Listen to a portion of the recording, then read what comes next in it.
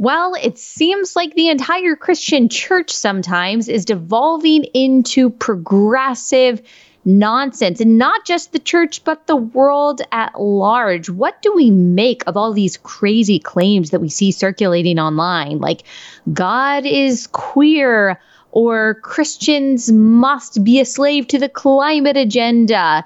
What does all of this mean? How do we combat it as Christians? And why is the truth of God better? Why and how does the gospel actually have the answer for this chaos that we see, not just in the culture, but also in the professing church today? Father Calvin Robinson is here today. He's one of your favorite guests, one of my favorite guests. Two, he is going to react to some of these crazy things that we're hearing and seeing around the world and give us the proper biblical perspective on all of it. I know you'll love this conversation. This episode is brought to you by our friends at Good Ranchers. Go to goodranchers.com, use code Allie at checkout. That's goodranchers.com, code Allie.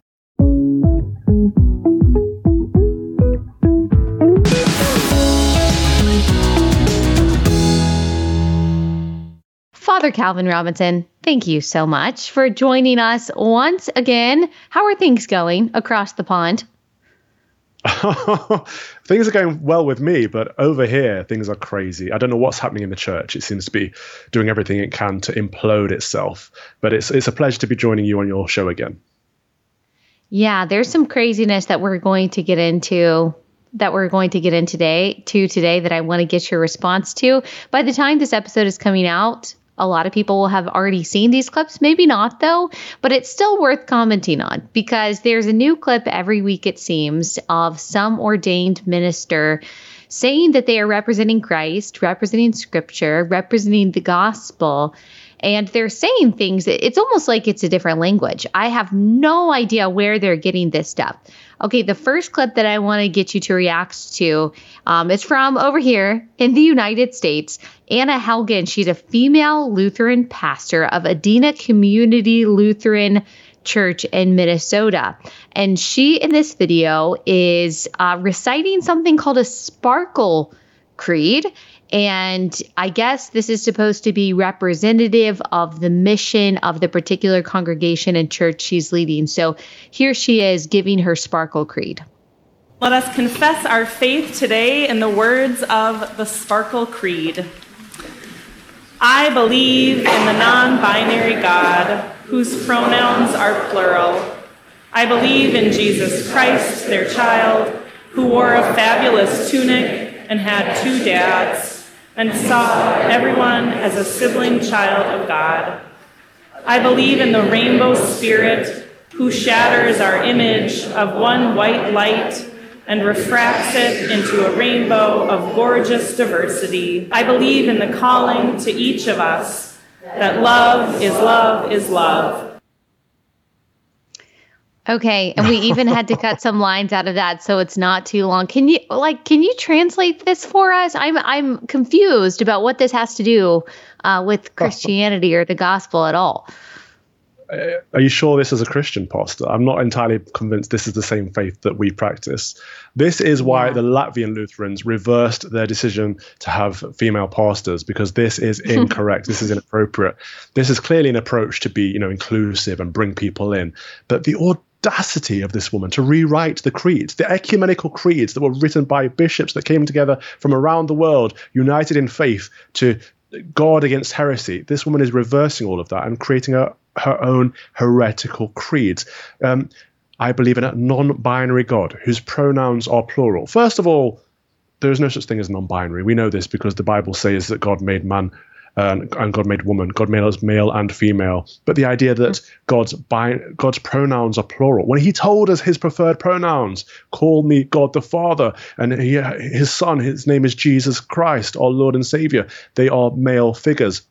That's not denigrating women or females at all, but it's saying that this is how God has told us to perceive him, in a patriarchal manner, as a protector, as a provider, rather than nurturing and maternal. And these are both good things, but he's told us how to refer to him. So the audacity, the arrogance of this woman, but you can see where this is coming from. This is coming from the enemy. She might not be on the enemy's side or knowingly, but she's been used by the enemy. This love is love language we know is is a mutilation of the word love. It's a love that means desire, the devices and desires of our own hearts. It's a love that means lust and things that I personally want or personally need. It's not the biblical love. It's not the godlike divine love, which is agape, which is a self-sacrificial love, which is a willing the good of the other. It's very, very different, and it's actually a very dangerous terminology. This love is love, this cyclical phrasing, because actually it breaks down boundaries and barriers that are needed for love to thrive. And this is why it's the enemy's work. Yes. And this is just creating God in our own image, when in fact God created us in his image. He's the definer and the arbiter of all things. And you mentioned how he refers to himself as Father. He refers to himself as King. He refers to himself in these paternal and masculine terms and words, even though God is spirit. He doesn't have a body like we do. Of course, Jesus Christ is God made flesh, but God doesn't have a body like we do. He does refer to himself at different parts of scripture as like a mother hen or a nursing mother when he's talking about like his love for Israel and his protection of Israel. But that does not mean that God is non-binary, because again, that is trying to make God fit into these imaginary categories of so-called gender identity that humans have created, when, as you said, he tells us who he is. He says, I am that I am. And he said he's a father to the fatherless. So we have to respect everyone's pronouns except when it comes to the God of the universe. When it comes to the God of the universe, we apparently have the authority to tell him how he's supposed to identify, really in a way just to affirm our delusions about our own identity. Well, I mean, it's spot on. This is, again, it's all down to personal arrogance, isn't it? This woman is essentially trying to rewrite the faith and project her own ideas onto God. And this is a very, very modern thing, isn't it? This is what we're always doing. We're looking at the scriptures and trying to bend them around our own ideals, or trying to shape Christ around our own identity, and trying to create gods of ourselves, rather than look to the scriptures and shape our lives around them, look to Christ, shape our lives around him, and empty ourselves of our own personal will to be filled with the divine will of God the Father. This is what we should be doing, but we are so arrogant and so self-centered that we want everything to fit into our own lives, and this is how we're making gods of ourselves. It always comes back to the beginning of the book, to Genesis itself, where we have the serpent whispering in our ears saying, did God really say that? You know, we can make gods of ourselves. We can eat of the tree of knowledge of good and evil. Why not? Why shouldn't we? We owe it to ourselves. We haven't learned a single lesson. Exactly. It all goes back to the garden, exchanging the God of scripture for the God of self. The same thing that the first humans were tempted to do and fell into that temptation. We're still trying to do that today. She says, I believe in Jesus Christ, their child, which I don't think that she actually does. Their child who wore a fabulous tunic and had two dads. So this part is what bothers me, obviously, is the inaccuracy, but it's a joke. It's kind of tongue in cheek. Like, I think the person who created this so-called Sparkle Creed knows that Joseph and God the Father were not in a relationship. Like, this wasn't like some kind of homosexual union where they were raising a child together, and yet they used this, that he was of God the Father and then Joseph was his, stand-in earthly father, to basically sanction the unity of two men in some kind of homosexual bond. And so it's blasphemous in that way too, not just because it's inaccurate, but it does seem like it's openly making fun of what we know about biblical truth and what we know about the history of Jesus. And so I'm not even sure if any of these people reciting this ridiculous creed are actually taking it seriously. I mean, here's my question, I guess, is why do people like this, who clearly, they think that the Bible is not good enough. They think it's, maybe incomplete or archaic or whatever. They're making God into their own image. Like, why do you think they even waste time either going to seminary or going to church on Sunday if you're going to create this completely vapid and worldly set of beliefs?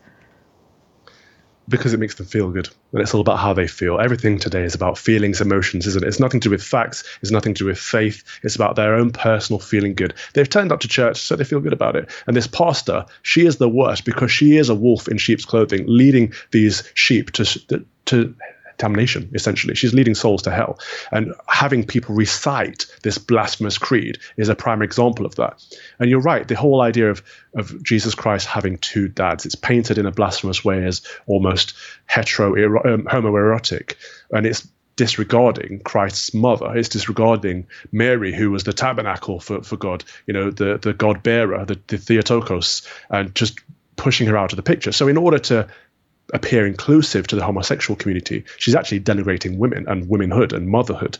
This is why we should stick to the scriptures and not try to reshape them, because when you try to include something by adding something, you're removing something accidentally. These things are mutually exclusive. I'm absolutely shocked that not only was she preaching this, that so many people were following along.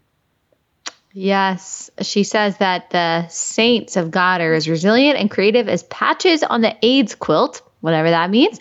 She also included a reference to Taylor Swift and being a Taylor Swift fan. So there's just a lot going on here.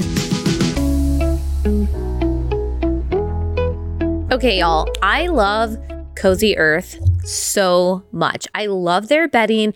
I love their towels. Recently, I just got a bunch of new Cozy Earth towels, and I threw out a lot of our old towels. Some of them I've had since college. So it was time. It was time to grow up and get real adult towels. And I'm so glad that I did, because Cozy Earth, the quality of their stuff, not just their towels, but also their sheets, their blankets, their loungewear, it's really unmatched. I absolutely love all of their stuff. I think everything that they have makes really great wedding presents. Like if you want to get someone a really high quality, long lasting wedding present, get them a set of towels from Cozy Earth, or get them sheets from Cozy Earth. That's something that they're going to use every day. They're going to be really thankful for, and it can make a difference in the comfort of your life. I also just got a bunch of new Cozy Earth bedding for our guest room. That's how much I genuinely love it, and I know you guys will love it too. So go to cozyearth.com/Allie, use code relatable at checkout for 35% off. So 35% off your order at cozyearth.com/Allie, promo code relatable. cozyearth.com/Allie, code relatable. The regional body of the ELCA made national news in May of 2021 after electing the first openly transgender bishop in the progressive denomination's history. And so I'm not sure. I mean, it seems like denominations like this, they don't have a long shelf life, because eventually I think people do start asking themselves, wait, why am I here? Sure, this feels good, but it's not offering me anything different than what I see on MSNBC. I mean, if you want community, you can just go to brunch. So it seems like these kind of denominations that let the word of God go by the wayside, they eventually crumble because they don't have a solid foundation. I hope so. I think they also crumble because God will not be mocked. And this is exactly what they're doing. They're mocking God.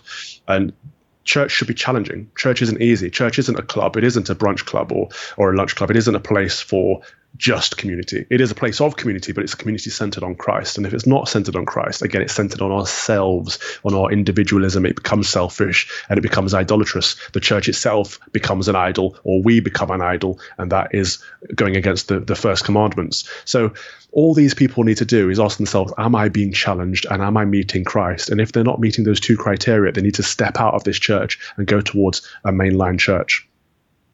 Yes. Okay. In Germany, there was a pastor, Quentin Caesar, and he will be speaking in German. So for those of you who are listening and not watching, I can translate after. But he has this to say about God in front of an audience. Jetzt ist die Zeit zu sagen, wir sind alle die letzte Generation. Jetzt ist die Zeit zu sagen, Black Lives always matter. Jetzt ist die Zeit zu sagen, Gott ist queer. Okay, God is queer. Black lives always matter. We're part of the last generation. I don't really know what that means, the last generation. I saw your take on Twitter about this. What do you have to say about this, teacher? We have another false teacher. We've got another wolf in sheep's clothing. The Bible warns us so strongly about these people. These people are going to be punished so severely unless they repent, because it's not just them that's at risk here. They're leading other souls to damnation. God is not queer. Why would anyone suggest that God is queer? What does queer mean in this context?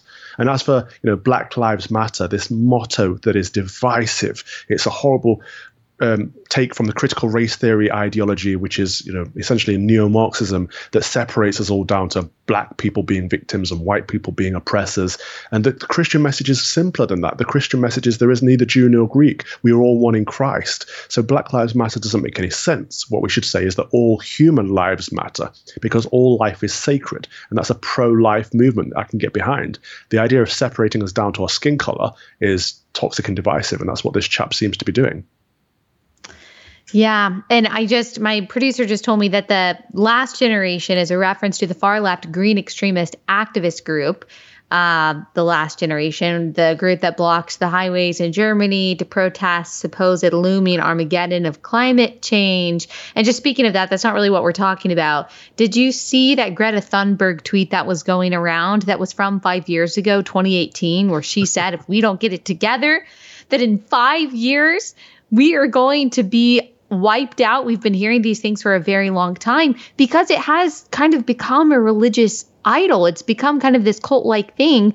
People that you identify as being in these crazy cults, they always have these wild eschatological ideas about when the end time is coming. It's always, very imminent for a variety of reasons. Well, the climate cult is pretty similar to that. I mean, they've been guessing the end dates for a long time.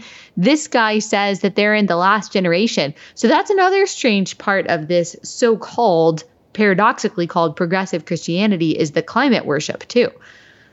Oh, massively so. They worship Gaia. This is a doomsday cult. The world is going to end unless we do something about it now, this climate extremism and this climate so-called crisis. But of course, as Christians, we're called to be stewards of the earth. The earth is there for us, God's creation. We are here to tend to it, to look after it, but it's here for us. So this idea that we should be reducing the number of human beings on the planet in order to save the planet is bonkers, because without us, there is no point in the planet. The animals are here for our enjoyment and to feed us. The plants are here to likewise. So they've got things upside down, and the way that they worship Gaia, and literally we've had cathedrals with big Gaia monuments in recently, it's becoming overt.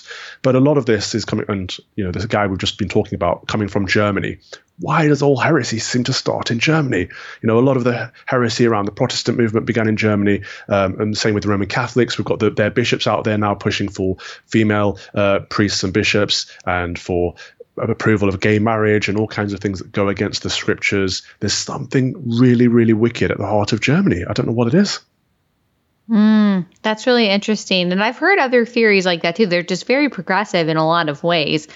I always like to reference this. I like to reference this verse because the climate issue, I think, is something that Christians also get hung up on. Like, how are we really supposed to think about this? But you made the distinction beautifully, which, yes, we are supposed to steward the earth. We care about creation. We care about animals. We're kind to animals. We do the best that we can to steward responsibly the resources that we have. But we also don't believe in this climate doom and gloom that, cow emissions are going to be like what thwarts the power of God and finally ends the earth. I like to read Genesis 8:22 that says, while the earth remains, seed time and harvest, cold and heat, summer and winter, day and night shall not cease. I mean, that's it for me. Not that, again, I don't have to be responsible with the resources that I have, but I do believe in a God who is authoritative over all of creation. And he promised me all the way back in Genesis 8 that these things are not going to cease. These things are not going to end until he says so. So it's a balance there, being responsible with what we have and loving the creation that God has made without buying into this paranoia, which is really just siphoning off power to the people who want to control our lives and don't actually care about the climate at all. Oh, it is down to power. If you look at the messages they're sending, the idea, like you mentioned, that cows are consuming more CO2 than man-made infrastructure, we know that to be a nonsense, but they're cutting down on farmers and they're culling cows as well as other areas of agriculture. And that seems to be counterintuitive because nature is there for us and we are there for nature. And it's a cycle that supports each other. So cows produce milk that we can drink and beef that we can eat, and that's a good thing. And they're contributing CO2 that we need in the air. That's a good thing. Whereas maybe private jets to Davos, to the World Economic Forum, is not a good thing, and we can cut down on that instead. But the priorities are upside down because there's a lot of money to be made from the net zero scam. This whole idea that we should go down to carbon emissions of zero by 2030. First of all, it doesn't practically work, but it means more taxation for the common folk, and that while the elite manage to have fun and live the high life. And I went out to Davos, to the World Economic Forum this year, and I spent about 20 minutes with Greta Thunberg. She had absolutely nothing of any interest to say without her approved narrative in front of her, without a script of bullet points to read from. She had nothing to contribute to the conversation. All right, let me tell y'all about 7 Weeks Coffee. I love this company. One, because I love coffee and it's really good coffee, but two, and actually most importantly, because I care about babies inside the womb and saving their lives. The reason why this company is called 7 Weeks Coffee is because at 7 weeks gestation, that baby is the size of a coffee bean. They started this company in order to support pregnancy centers. Pregnancy centers are saving babies' lives by providing free resources, free ultrasounds, all kinds of support for moms and dads and their babies. So far this year, they've raised over $100,000. They're now supporting over 500 centers because of people like you buying their coffee from 7 Weeks Coffee.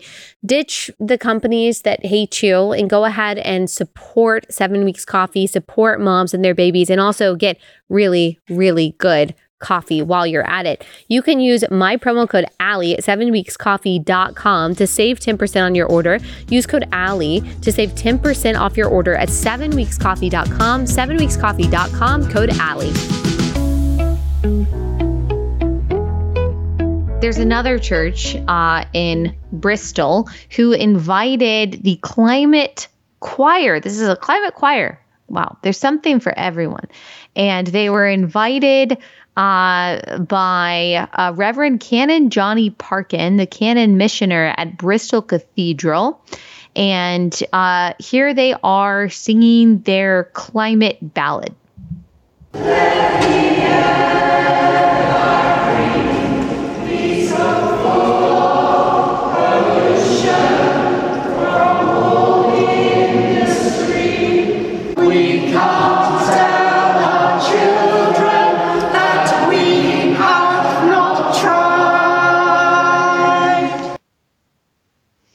Wow, that's really scary. If people are watching, this choir is dressed in like head to toe, all red garb, almost like a geisha like painting on their face, all white.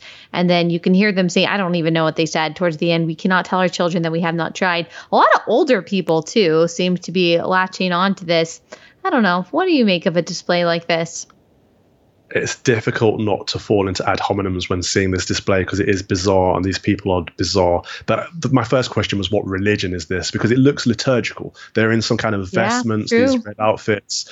It looks like a cult, but they're practicing it in Bristol Cathedral. So they've been invited in. And this is Extinction Rebellion, or Extremist Rebellion, as I call them. But they are showing that the climate cult is truly a cult. And these believers, they have their own hymns, for goodness sake. They're in a church. They've got hymns. They've got vestments. The only thing missing is some kind of sacrifice, which I hope never comes. Yeah. Okay. Church of England, which you're familiar with, hires a trans archdeacon, has appointed the first transgender archdeacon in a move hailed by LGBT plus campaigners as a beacon of light and hope. Reverend Canon Dr. Rachel Mann has been appointed Archdeacon of Bolton and Salford and is now believed to be the most senior trans member of the clergy within the church. What do you make of this direction? Oh dear. So this fellow, Nick Mann, has been promoted to the position of archdeacon, which is a great shame because it shows that the Church of England is affirming this trans ideology, this idea that a man can become a woman and a woman can become a man because your sex is nothing more than how you feel. We know that to be untrue from the scriptures. Again, we can go to Genesis and see that God made us male and female for a purpose, but we can also know that there are differences between men and women, and this is God ordained. We are complementary. We're not equal. We're not the same. We are different, but we work together. Men tend to be faster, more athletic, stronger. Therefore, they're protectors and providers. Women tend to be more nurturing and more emotionally intelligent, and they tend to be more maternal and therefore look after children. These are both very, very good things. These are spiritually good things that are for the promotion of mankind, for all of us as a species. So to denigrate it to the point that to become a woman just means wearing lipstick and a dress is making a nonsense of women. It's a caricature. It's an offensive caricature of what a woman is and what it means to be a woman. And they're promoting this man, Nick Mann, ironic name there, and pretending that he is a woman. It's a false gospel that they're preaching. There is no such thing as trans. And if you look at some of the work he's produced, he's written prayers. Holy God, chuckling wise woman, tender and strange, we bless you. Bless us, trouble us, bewitch us into delight in your love, mercy, and grace. Christ, our sister, unite us in your holy bleeding. I can't even read on because it's offensive. It's blasphemous. Yeah. And they're promoting this chap. And I wonder why. I mean, because the Church of England or any of these entities, they could just say no. Even if privately they said, you know what, people can just live how they want to live. They can identify how they want to identify. But this is very basic and fundamental. We're not talking about some secondary or tertiary, like theological disagreement. I mean, we're talking about the first chapter of the first book of the Bible that they are now denying is real. As you said, they're assenting to this idea that a man can become a woman and vice versa. So do you think that there is outside pressure? Do you think that the leadership within the Church of England actually really actively believes this? I mean, because they could just say, sure, you're accepted in the church, but we're not going to let you ascend to this place of leadership. And yet they had the option not to, and yet they did. So what's pushing this? Is it just total deceit, or is there something else going on? They're captured, unfortunately. The leadership is captured. There are many, many good Christians in the Church of England, both in the laity and in the clergy, but the hierarchy is captured. The House of Bishops, the vast majority of them are what I would call liberal progressives, but not truly liberal, just woke, essentially. And they believe this stuff. And if they don't believe it, they don't want to offend people that do believe this stuff. But they can just say no. I've had my battles with the C of E. I don't believe in critical race theory, gender theory, or queer theory. And I made that very clear that I'm Christian. I'm not a liberal. I think you can only be Christian or a liberal. I made it clear that I'm a Christian. They would call me conservative. But I was pushed out. They said, that's a bit offensive. People today can't be told that, there's no such thing as systemic racism and or that you're born a man and you're born a woman, that is it. And you are your body, you are your soul, and God loves you the way you are. You can't say that. That's offensive. However, they're pushing the opposite and pushing the idea that you can say that, okay, yeah, the reason that black people are held back in society is because society is racist against them, and that a man can become a woman can become a man just by self-identifying as such. And that's all it takes. So they are making a choice, a very active choice, to go with the liberal progressive woke narrative and go against the Christian faith, the teachings that we've always known to be true for the last 2,000 years, and the faith once delivered to the apostles. And it's a great shame. All right, let me tell y'all about Range Leather. So Kylie and Bailey started Range Leather from their kitchen table with the goal of making leather goods that last. And so this is all made in Laramie, Wyoming, and it is really, really high quality stuff. I've got a bag from Range Leather. I've got a wallet. I've got different earrings. I've got all kinds of stuff from Range Leather because I really like it. It's super cute, but it's also, I think most importantly, really high quality and really does last. I got my husband a wallet for Father's Day from Range Leather. We love their stuff. We love that it's a family company that aligns with our values.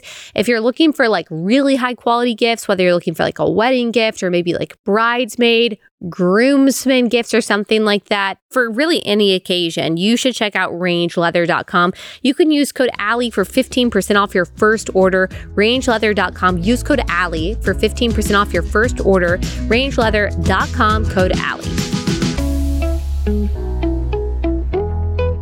And as you mentioned earlier, the peril here is not just their own souls. It's also the souls of the people that they're shepherding, that they're leading. I think it's the book of James. You'd probably be able to tell me the exact reference that says that teachers are actually held to a higher standard, or not everyone should aspire to be a teacher because you're held to a higher standard. And I understand you've got a big responsibility there because you are taking responsibility of a flock. If we think about it like a shepherd and a flock, you've got to know the terrain. You've got to know where you're going. You've got to know what the threats are that you're up against. You have to protect the flock from wolves. And yet these shepherds have become the wolves themselves. I just can't imagine that God is going to have very much tolerance for this kind of thing for very long. That's a good word. Yes, God doesn't have tolerance for evil, doesn't have tolerance for sin. This has become the new creed that would preach tolerance, diversity, inclusion, and equality. These aren't Christian values. They're not virtues of the faith. Faith, hope, and love are the Christian virtues. But where the New Testament isn't as wrathful as the Old Testament, but where it is wrathful, where God shows that he is intolerant in two major areas in the New Testament are on harming children or leading children into sin, and on leading his sheep, his flock, into sin.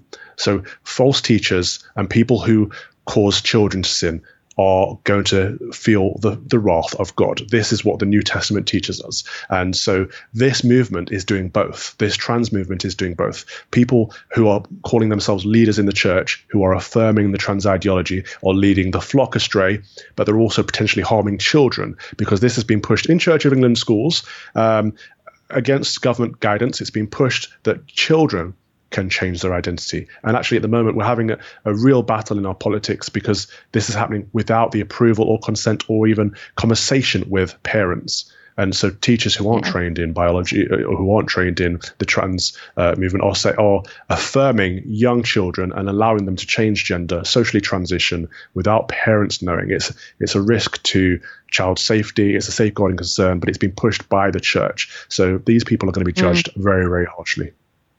Yes, and it was James 3:1. Not many of you should become teachers, my brothers, for you know that we who teach will be judged with greater strictness, which should rightly and righteously, I think, put the fear of God and humble a lot of people who do become teachers because they like the feeling of importance or they like the prominence. But again, as we said, they exchange the God of Scripture for the God of self. They actually see themselves as the final authority, not God's word, or they want cultural relevance or whatever it is.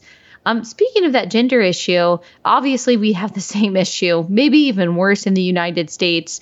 It's currently just a bill right now, but it's probably going to pass and be signed by Gavin Newsom in the state of California that threatens parental custody if they will not affirm so-called their child's stated identity.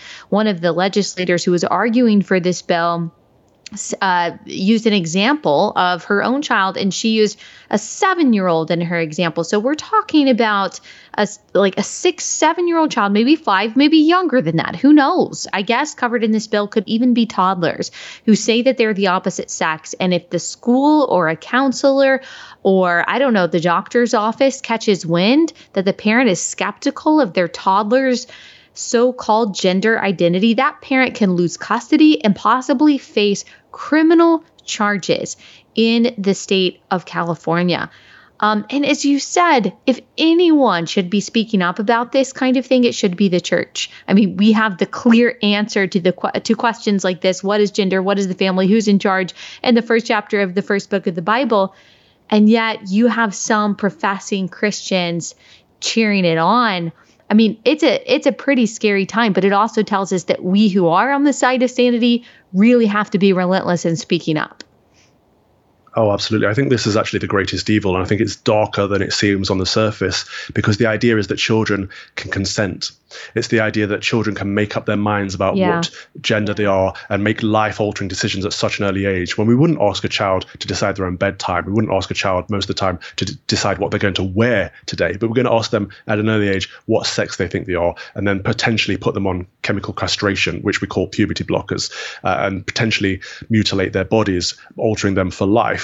And what this comes down to, I think, isn't just that child. It isn't just the idea of trans. This is a darker movement. What we're doing here is saying that children can consent, because once we've come to a point where we say children can consent and make life-altering decisions like this, and we look further in the trans movement where we see terminology like all children are sexual and have sexual rights from the beginning, and this is in the UN Convention, for goodness sake, then we get to a point where people start to say, well, why can't children consent to having sex? If they're sexual beings and they can consent to life-altering decisions, why can't they? A lot of this leads down a very, very dark path. Yeah, and I think we're already seeing where that is, especially in the United States, maybe there in the UK too, but with these Pride celebrations in the month of June and some of the books being made available to kids at schools, it's very overt. It is the sexualization of children that seems to go hand in hand with causing a child to think about their identity and if it matches their body and all of these things. I mean, strangers or someone who is not their parents don't need to be talking to kids about sex. They don't need to be talking to kids about things that have to do with their genitalia. And it's evil. It is evil for the state to pretend that they not only know better for your child, but that they actually care about your child more than they do. They don't know your child's name. They don't know your child's birthday. They don't care about what your child's favorite food is. They're not the ones waking up at night when your child wakes up from a bad dream. They weren't there when your child was born, when the doctor laid that child on your chest. They don't love your child, and yet they are willing to cause you to forfeit your rights if you do not say that your child is the opposite sex and, you know, that they should be put on puberty blockers. I mean, that is like, honestly, it is hard for me to think of anything more wicked than that.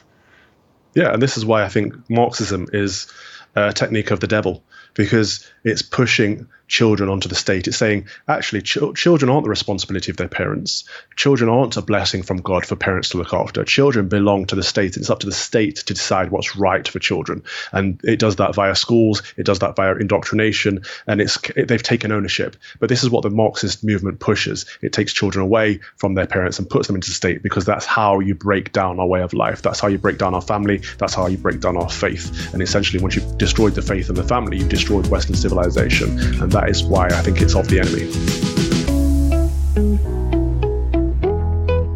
All right, let me tell you all about Patriot Mobile. This is America's only Christian conservative wireless provider. This is just another opportunity for us to spend money in a way that actually aligns with our values. We all have a wireless provider. We might as well have a wireless provider that does great work, provides excellent customer service, all US based, by the way, and is fighting for the things that you and I believe in rather than against the things that you and I believe in. You will love using Patriot Mobile and their service. They're just great people that really, really do just align with our values. So go to patriotmobile.com/Allie. Get free activation today. patriotmobile.com/Allie and use offer code Allie for free activation. patriotmobile.com/Allie, code Allie, patriotmobile.com/Allie.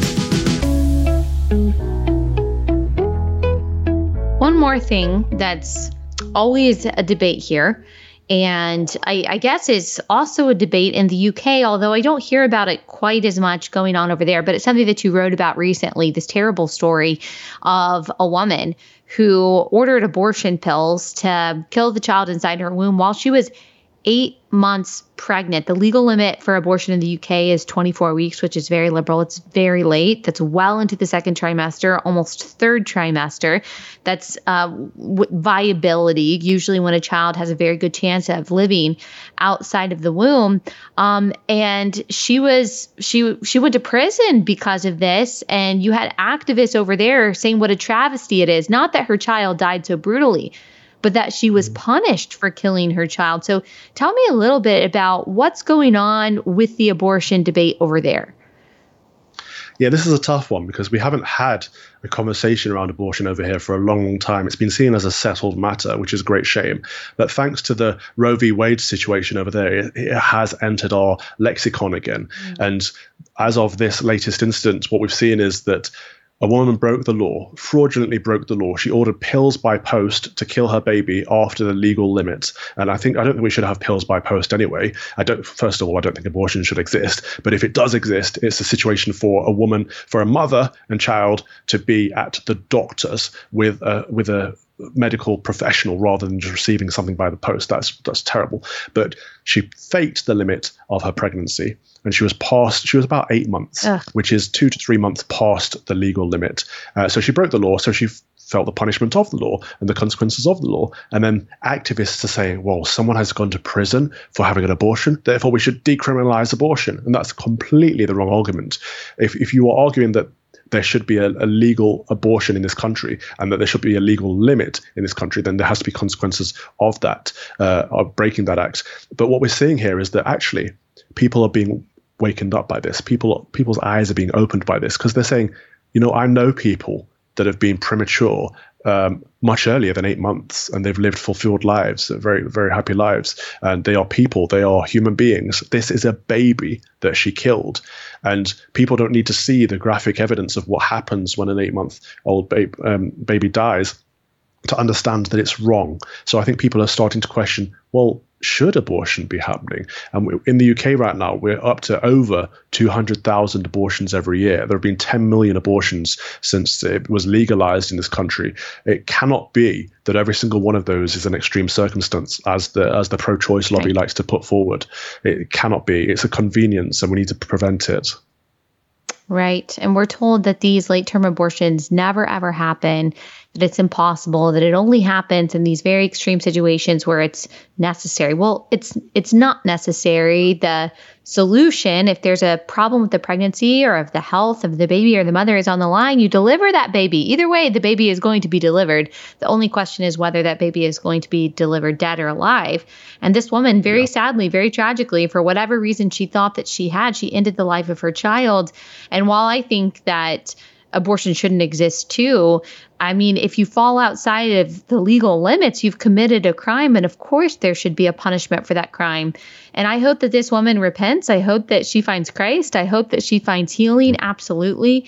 But of course, justice and recognizing the dignity of this life that was taken does require a punishment from the justice system.